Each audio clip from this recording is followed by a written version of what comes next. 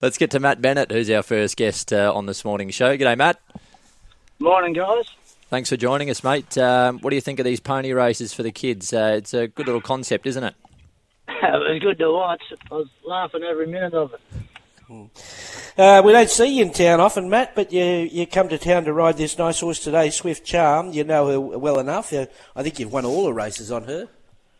Yeah, I don't usually come down unless they're worth riding, and he's definitely worth riding, that's for sure. Okay. Barry, inside draw today, look, usually gets back a little bit in the field. Do you think... do you think he can keep up? He has actually shown speed before. I actually led on him at Taree over 1200 before, which was a big surprise, but he got there easy and travelled, but saying that he is a better chaser as well. Okay. But you got confidence in him that he's... do you ride him work? You do a lot of riding for Brett. Yeah, I ride him work every morning, and before his first up run, I was happy with him, but after his first up run when he came second at Rose Hill, I reckon he's improved again. So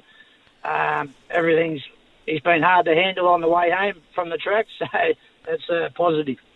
Okay, and your own career, like I say, we don't see you in town often, but you're approaching 1,000 winners, so it's not a bad effort.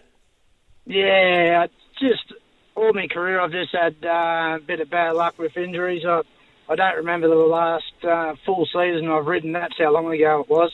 But, that's part of the game, unfortunately, with all the injuries. So. Anyway, on your way home, you get to stop off at Newcastle for the last for Tread Softly. Sally's got him going really well. Yeah, well, he's going for 4 on the trot. Hopefully that works out. But, that's Brett's fiancée, so she asked me if I wanted to call in at Newcastle on the way home, so I jumped at the chance.